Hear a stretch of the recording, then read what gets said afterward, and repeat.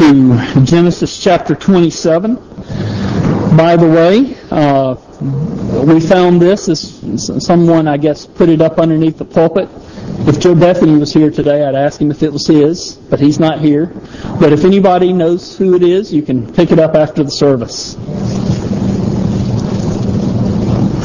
Genesis chapter 27.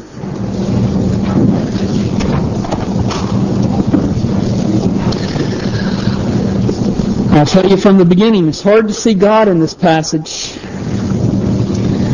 It's difficult to see God in this passage because this whole chapter is so saturated with human sin. I think we could spend the entire half hour identifying the tangled web of lies, of scheming, of manipulation, of hatred, and just godless self-concern that is spewing from Isaac's family here in chapter 27.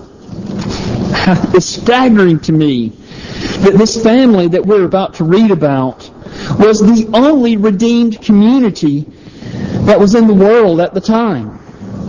This family, for all intents and purposes, was the church.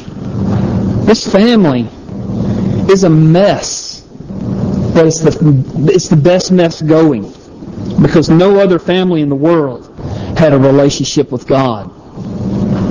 And it's the same for the truth. The same is true for the church today. The church, as defined as all congregations or all denominations that believe and confess that Jesus Christ is the way, the truth, and the life, the church is the only redeemed community in the world today. And like Isaac's family, the church is often a mess, but it's the best mess going. There's so much sin in Isaac's family that it threatens to conceal God's grace and glory. But God's glory and His grace cannot be concealed. And the same is true for the church. Instead of the church being a rest home for saints, the church is a hospital for sinners. And regardless of the sin, God's grace and His glory come shining through.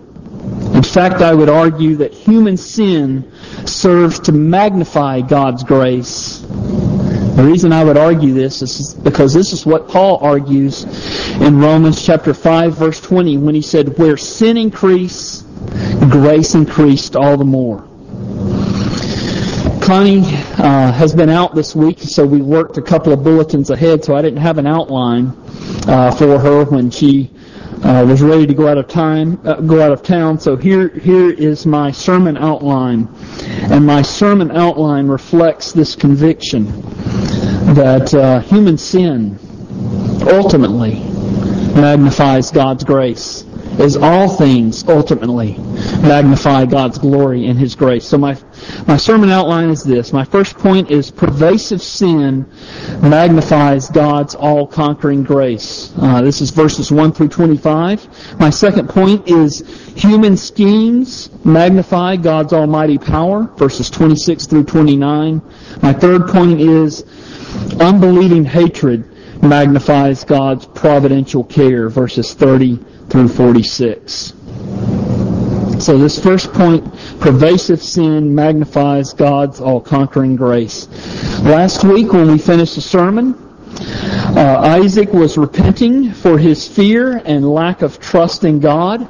He had built an altar and worshipped God, and God reminded Isaac of his promises. Now, a great number of years have passed between chapter 26 and chapter 27. In chapter 27, we're going to see in a moment that Isaac is now old, that he has become blind, and that he feels that death is fast approaching for him. So if you have your Bibles, follow along as I read verses 1 through 25 in Genesis chapter 27. When Isaac was old, and his eyes were dim so that he could not see, he called Esau his older son and said to him, "My son." And he answered, "Here I am." And he said, "Behold, I am old. I do not know the day of my death. Now then, take your weapons, your quiver and your bow, and go out to the field and hunt game for me, and prepare for me the delicious food, such as I love, and bring it to me, so that I may eat, and that my soul may bless you before I die." Now Rebekah was listening when Isaac spoke to his son Esau. So when Esau went to the field to hunt for game and bring it, Rebekah said to her son Jacob, "I heard your father speak to your brother Esau. He said, 'Bring me game and prepare for me delicious food that I may eat it and bless you before the Lord before I die.' Now therefore, my son, obey my voice as I command you. Go to the flock and bring me 2 good young goats, so that I may prepare from them delicious food for your father, such as he loves. And you shall bring it to your father to eat, so that he may bless you before he dies." But Jacob said to Rebekah his mother, "Behold, my brother Esau is a hairy man, and I am a smooth man. Perhaps my father will feel me, and I shall seem to be mocking him and bring a curse upon myself and not a blessing." His mother said to him, "Let your curse be on me, my son. Only obey my voice and go. Bring them to me." So he went and took them and brought them to his mother, and his mother prepared delicious food such as his father loved. Then Rebekah took the best garments of Esau, her older son, which were with her in the house, and put them on Jacob, her younger son. And the skins of the young goats she put on his hands and on the smooth part of his neck. When she put the delicious food and the bread which she had prepared into the hands of her son Jacob. So he went in to his father and said, "My father." And he said, "Here I am." "Who are you, my son?" Jacob said to his father, "I am Esau, your firstborn. I have done as you told me. Now sit up and eat my game, that your soul may bless me." But Isaac said to his son, "How is it that you have found it so quickly, my son?" He answered, "Because the Lord your God granted me success." Then Isaac said to Jacob, "Please come near, that I may feel you, my son, to know whether you are really my son Esau or not." So Jacob went near to Isaac his father, who felt him and said, "The voice is Jacob's voice, but the hands are hands of Esau." And he did not recognize him, because his hands were hairy like his brother Esau's hands. So he blessed him. He said, "Are you really my son Esau?" He answered, "I am." Then he said, "Bring it near me, that I may eat of my son's game and bless you." So he brought it near him, and he ate, and he brought him wine, and he drank. There's a lot of unhappiness in Isaac's family. And there's a lot of blame to be spread around for this unhappiness. But most of the blame lies in Isaac's lap. If you remember back a couple of chapters to Genesis chapter 25, in verse 23, when Rebekah was pregnant with the twins, when she was pregnant with Esau and Jacob, God told Isaac and Rebekah that their younger son would receive the inheritance instead of the older son. And so, as the children grew up, however, Isaac was drawn to his oldest son, Esau. He was drawn to Esau because Esau was a man of the field, plus Esau was his firstborn. So Isaac instructed Esau to go hunting, and that he would bless him and give him the inheritance that God had said would go to Jacob. In other words, Isaac is willfully disobeying God's express will. Now, when you're living in tents, it's an understatement to say that the walls are thin. So naturally, Rebekah overheard Isaac's plan.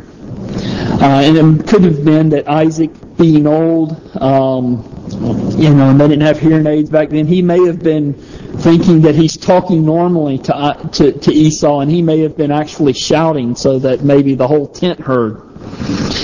Anyway, she overhears his plan. She shares some of the blame for all the unhappiness in this family because she cooks up a plan, pun intended, that would mean that Jacob would deceive his father. And of course, Jacob was a very willing participant. When I first was studying this passage, I always studied the passage a few months in advance, give a title to it. My mind was drawn to Jacob, and I titled it The Deceiver. I think I would give it a different title today. But Jacob certainly was a very willing participant and very deceptive throughout. Jacob goes all in for the plan. He dresses in his brother's clothes. He makes his arms hairy like his brother's, and he lies outright to his father's face. In fact, Jacob even used God in his lies. Listen to what Jacob said to Isaac in verse 20 when Isaac asked how the wild game was found and cooked so quickly. Jacob said, "Because the Lord your God granted me success." This is blasphemy. Nothing less than blasphemy. This family is a real mess. It's a certainty that after this stunt that Rebekah cooks up and that Jacob is going to try and pull off, and really it was circumstances initiated by Isaac. It's like when he told Esau, "Go and find me game so that I can bless you," even though God had said to Rebekah and to Isaac that the younger will receive the inheritance. It was almost like Isaac threw a grenade in his family. He shares a lot of the blame for this situation, for this set of circumstances, and for everything that follows. In fact, this family is going to come unglued. Jacob's going to have to leave as a result of this. There's a lot of deception, manipulation, and deceit going on in this family. And I don't think this is an isolated incident. But this is the one incident that God has highlighted for us. Now remember, this family is God's chosen family. This family is the family that God has elected. This is the family that God set apart from eternity past. This is the family that God has chosen to receive His covenant promises. I think there are two thoughts I think that God wants us to see here in this passage. Certainly many more, but two that I believe that God wants us to see. First of all, God does not hide the sins of His chosen family. In fact, He does just the opposite. He magnifies their sins. The Bible is unique among religious books. Religious books tend to highlight the moral victories of their saints. But the Bible highlights their failures. Why would God do this? Well, I think this leads us, the answer to this question leads us to the second thing that I think God wants us to see. He wants us to see that our God, that the God of the Bible, is a God of grace. He wants us to see His love for sinners. Isaac willfully disobeys God. Rebekah willfully manipulates her husband. Jacob willfully lies to his father's face while enlisting God in the deception. Yet God says, "I love them with an everlasting love." Our God is a God of grace. And we're hardwired as sinners to think that God bases His love for us on our own righteousness. Even we who understand justification by faith alone, we so easily fall back into this idea and wrongly think that we've got to climb the steps of moral virtue to make sure that God continues to love us. Listen, you will never be virtuous enough to merit God's love. And if you should somehow figure out just how to live an exemplary moral life, God is likely to knock you down a few pegs, to cause you to fall on your face, just so that you won't become so prideful in your moral virtue that you will forget just how much you need to depend upon Him. I'm reminded of Paul in 2 Corinthians. Paul his circumstances are so bad, he is despairing of life itself. And he says, but this happened that we might not rely on ourselves, but on God who raised the dead. Paul says that God gave him a thorn in the flesh to keep him from being prideful.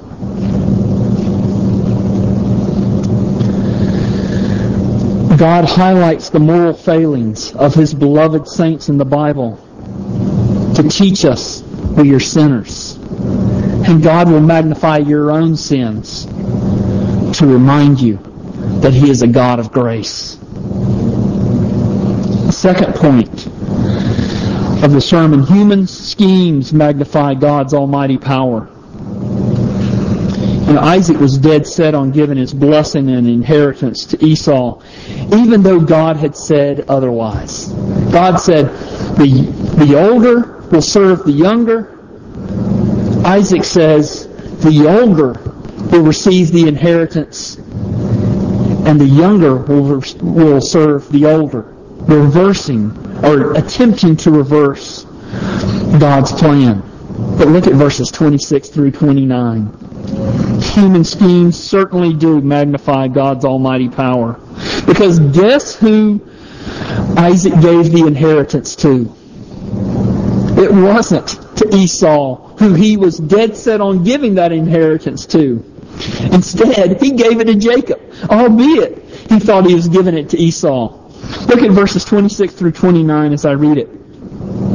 Then his father Isaac said to him, "Come near and kiss me, my son." So he came near and kissed him, and Isaac smelled the smell of his garments and blessed him and said, "See, the smell of my son is as the smell of the field that the Lord has blessed. May God give you of the dew of heaven and of the fatness of the earth and the plenty of grain and wine. Let people serve you and nations bow down to you. Be Lord over your brothers, and may your mother's sons bow down to you.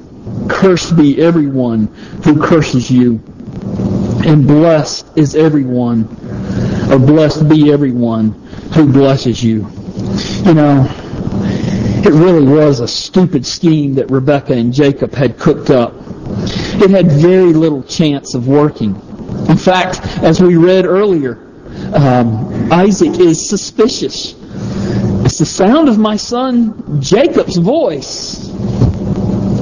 But he says he's Esau, and his hands feel like Esau, and it had very little chance of working. But it worked. Why did it work? It only worked because God wanted it to work. Doesn't mean that what Jacob and Rebekah were scheming to do was right. But it only worked because God is sovereign. This teaches us that God can draw a straight line with a very crooked stick. Beware of thinking, well, all that matters is the outcome. If I can get an outcome that is in keeping with what I think God wants me to have, it doesn't matter how I get there. No. God was not happy with Rebekah and Jacob, even though Jacob ended up receiving the inheritance. It was not Rebekah and Jacob's scheme that caused Jacob to receive the inheritance. It was God alone who caused Jacob to receive the inheritance. God ordained it from before the creation of the world, and nothing could have kept it from happening. Let me cut to the chase. God is sovereign, and He is faithful to all His promises. In fact, the Bible says in 2 Timothy, God cannot deny Himself. The Bible says that God remains faithful even when we are unfaithful. And nothing you can do can ever change that.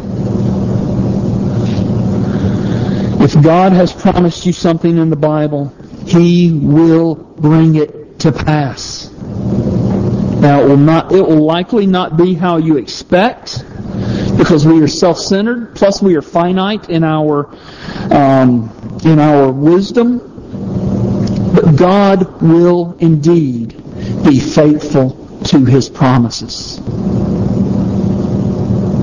Beware of the temptation to take matters into your own hands, and beware of scheming in your own strength and wisdom as to how you are going to make sure that God gives you His promised blessings.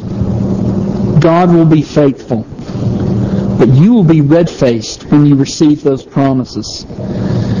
If you do not seek His promise by faith, then you will surely have a lot of pain and a whole string of regrets as you learn some hard lessons from God along the way. But God is faithful to His children. God was faithful to Isaac, who was His child. We saw last week, Isaac had to learn a lot of hard lessons. We're going to learn in the coming weeks. Jacob's going to have to learn a lot of hard lessons, decades worth of lessons, before he actually comes to God. But he was a child of the promise. God had promised His blessing upon him, and God brought it about in spite of Jacob.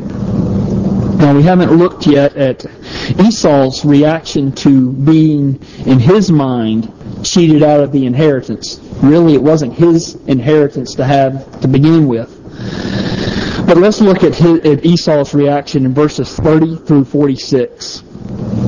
As soon as Isaac had finished blessing Jacob, when Jacob had scarcely gone out from the presence of Isaac his father, Esau, his brother, came in from his hunting. He also prepared delicious food and brought it to his father. And he said to his father, "Let my father arise and eat of his son's game, that you may bless me." His father Isaac said to him, "Who are you?" He answered, "I am your son, your firstborn Isaac." Then Isaac trembled very violently and said, "Who was it then that hunted game and brought it to me? And I ate it all before you came, and I have blessed him. Yes, and he shall be blessed." As soon as Isaac heard the words of his father, he cried out with an exceedingly great and bitter cry and said to his father, "Bless me even also, O my father." But he said, "Your brother came deceitfully, and he has taken away your blessing." Esau said, "Is he not rightly called Jacob?" which means deceiver. "For he has cheated me these 2 times. He took away my birthright, and behold, now he has taken away my blessing." Then he said, "Have you not reserved a blessing for me?" Isaac answered and said to Esau, "Behold, I have made him lord over you, and all his brothers I have given to him for servants, and with grain and wine I have sustained him. What then can I do for you, my son?" Esau said to his father, "Have you but one blessing, my father? Bless me even also, O my father." And Esau lifted up his voice and wept. Then Isaac his father answered and said to him, "Behold, away from the fatness of the earth shall your dwelling be, and away from the dew of heaven on high. By your sword you shall live, and you shall serve your brother, but when you grow restless, you shall break his yoke from your neck." Now Esau hated Jacob because of the blessing which his father had blessed him. And Esau said to himself, "The days of mourning for my father are approaching, then I will kill my brother Jacob." But the words of Esau, his older son, were told to Rebekah.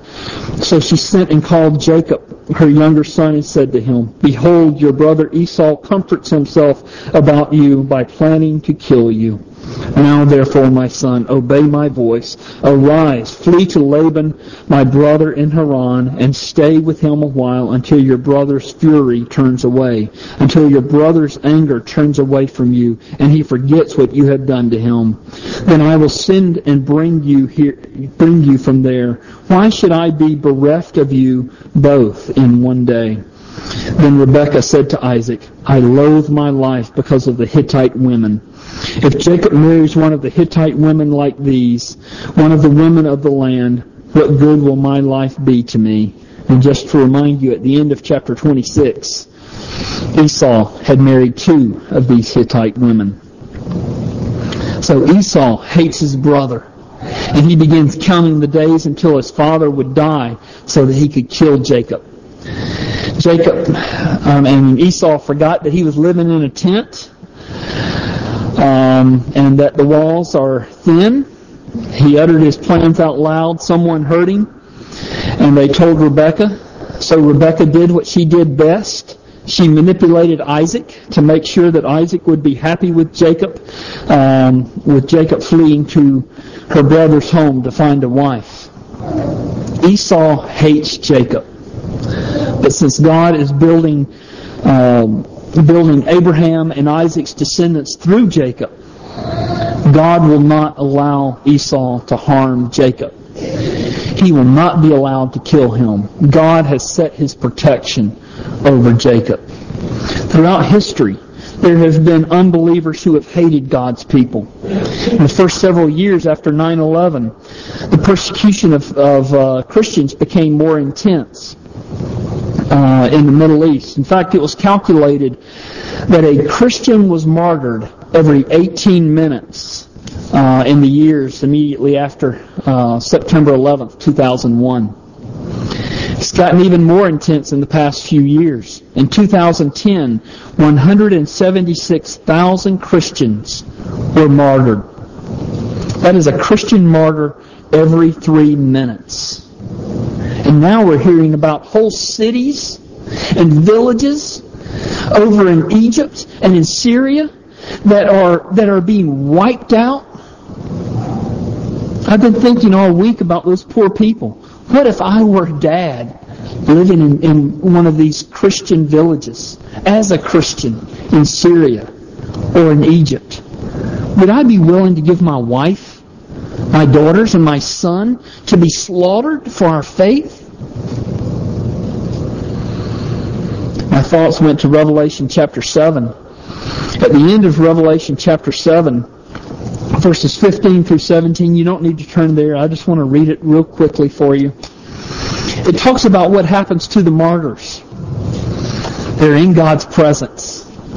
And it says, they have washed their robes and have made them white in the blood of the Lamb. Therefore they are before the throne of God and serve Him day and night in His temple. And He who sits on the throne will shelter them with His presence. They shall hunger no more, neither thirst any more. The sun shall not strike them, nor any scorching heat. For the Lamb in the midst of the throne will be their shepherd. He will guide them to springs of living water. And God will wipe away every tear from their eyes. Those martyrs, those Christians who are losing their life throughout the Middle East and really throughout the world, God cares for them. And my point stands that human hatred of God's children only serves to magnify God's providential care. Even these Christians who are being killed, it didn't happen by accident. It didn't happen outside of God's knowledge or His power. He allowed it to happen. And God is caring for them. He was caring for them on earth. He's caring for them in His presence as He is shepherding them as they stand in the midst of His throne. He is wiping away every tear from their eyes. Here's my point. Actually, I believe it's God's point. In spite of sin in Isaac's family, God's purpose to bless His people is unshakable. God in His grace will never let them go, but will bring them to the point where they entrust themselves to God again. And I know that God's people often find themselves at the end of that very, it seems, thin little thread. And it just seems like that thin little thread could so easily break off because of your sin. But I want to tell you, that thread is a rope from God that is covered in Christ's blood. That thread is empowered with God's power. That thread will never break, because God will never, ever forsake His children. Neither height nor depth, width or breadth, nothing under all creation is able to separate the love of God, or the Christian from the love of God. Just reminded as I was thinking about this thread. I read this a long time ago in one of Spurgeon's sermons. Spurgeon said he was so sure of God's of his salvation in Christ that he would be willing to swing out over the pit of hell on a spider's web and laugh at Satan in his face. His salvation was so secure in Christ. And I'm telling you, if you feel like you're on the end of that thread, and because of your sin, that you feel like it may break, God's faithfulness is greater. He will never, ever let His children go. He will keep you. He may send you through periods of tremendous regret and pain to bring you back to the point where you trust in Him, and trust in Him wholeheartedly. That's how much He loves you. In spite of our sin, even through our sin, God can and will achieve what He has promised. How can you know for sure? Because God brought His promised Redeemer. Through all the sin, through all the unbelief of the Israelites, through the sin and unbelief of Isaac's family, through all the hatred of God's enemies, He sent His Son to save His people. And His salvation is a real salvation. I'm concluding with this. Look at verse 13. Rebekah said to Jacob,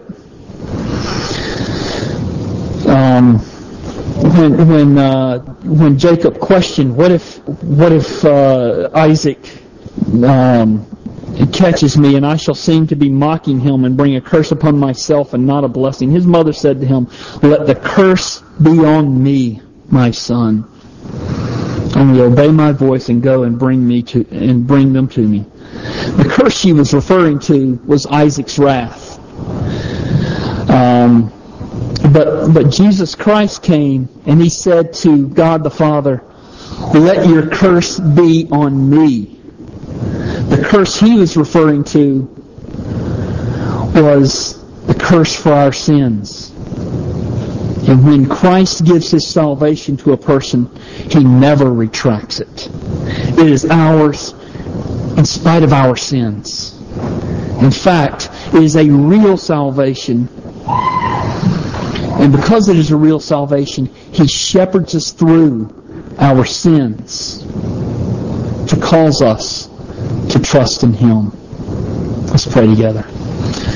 Father, this is a long passage with a lot of ugliness in it. God, you look at our hearts and you see us as we really are, and you see a lot of ugliness in ours, in our own hearts. We thank You for the Lord Jesus Christ. We thank You that we have a real salvation, and that His salvation means that all of Your promises are yes and amen to us in Jesus Christ. It means that our hearts and our ugliness has been forgiven. It means that Christ became a curse for us so that we no longer live under the curse. So that we can proclaim, if Christ be for us, who can be against us?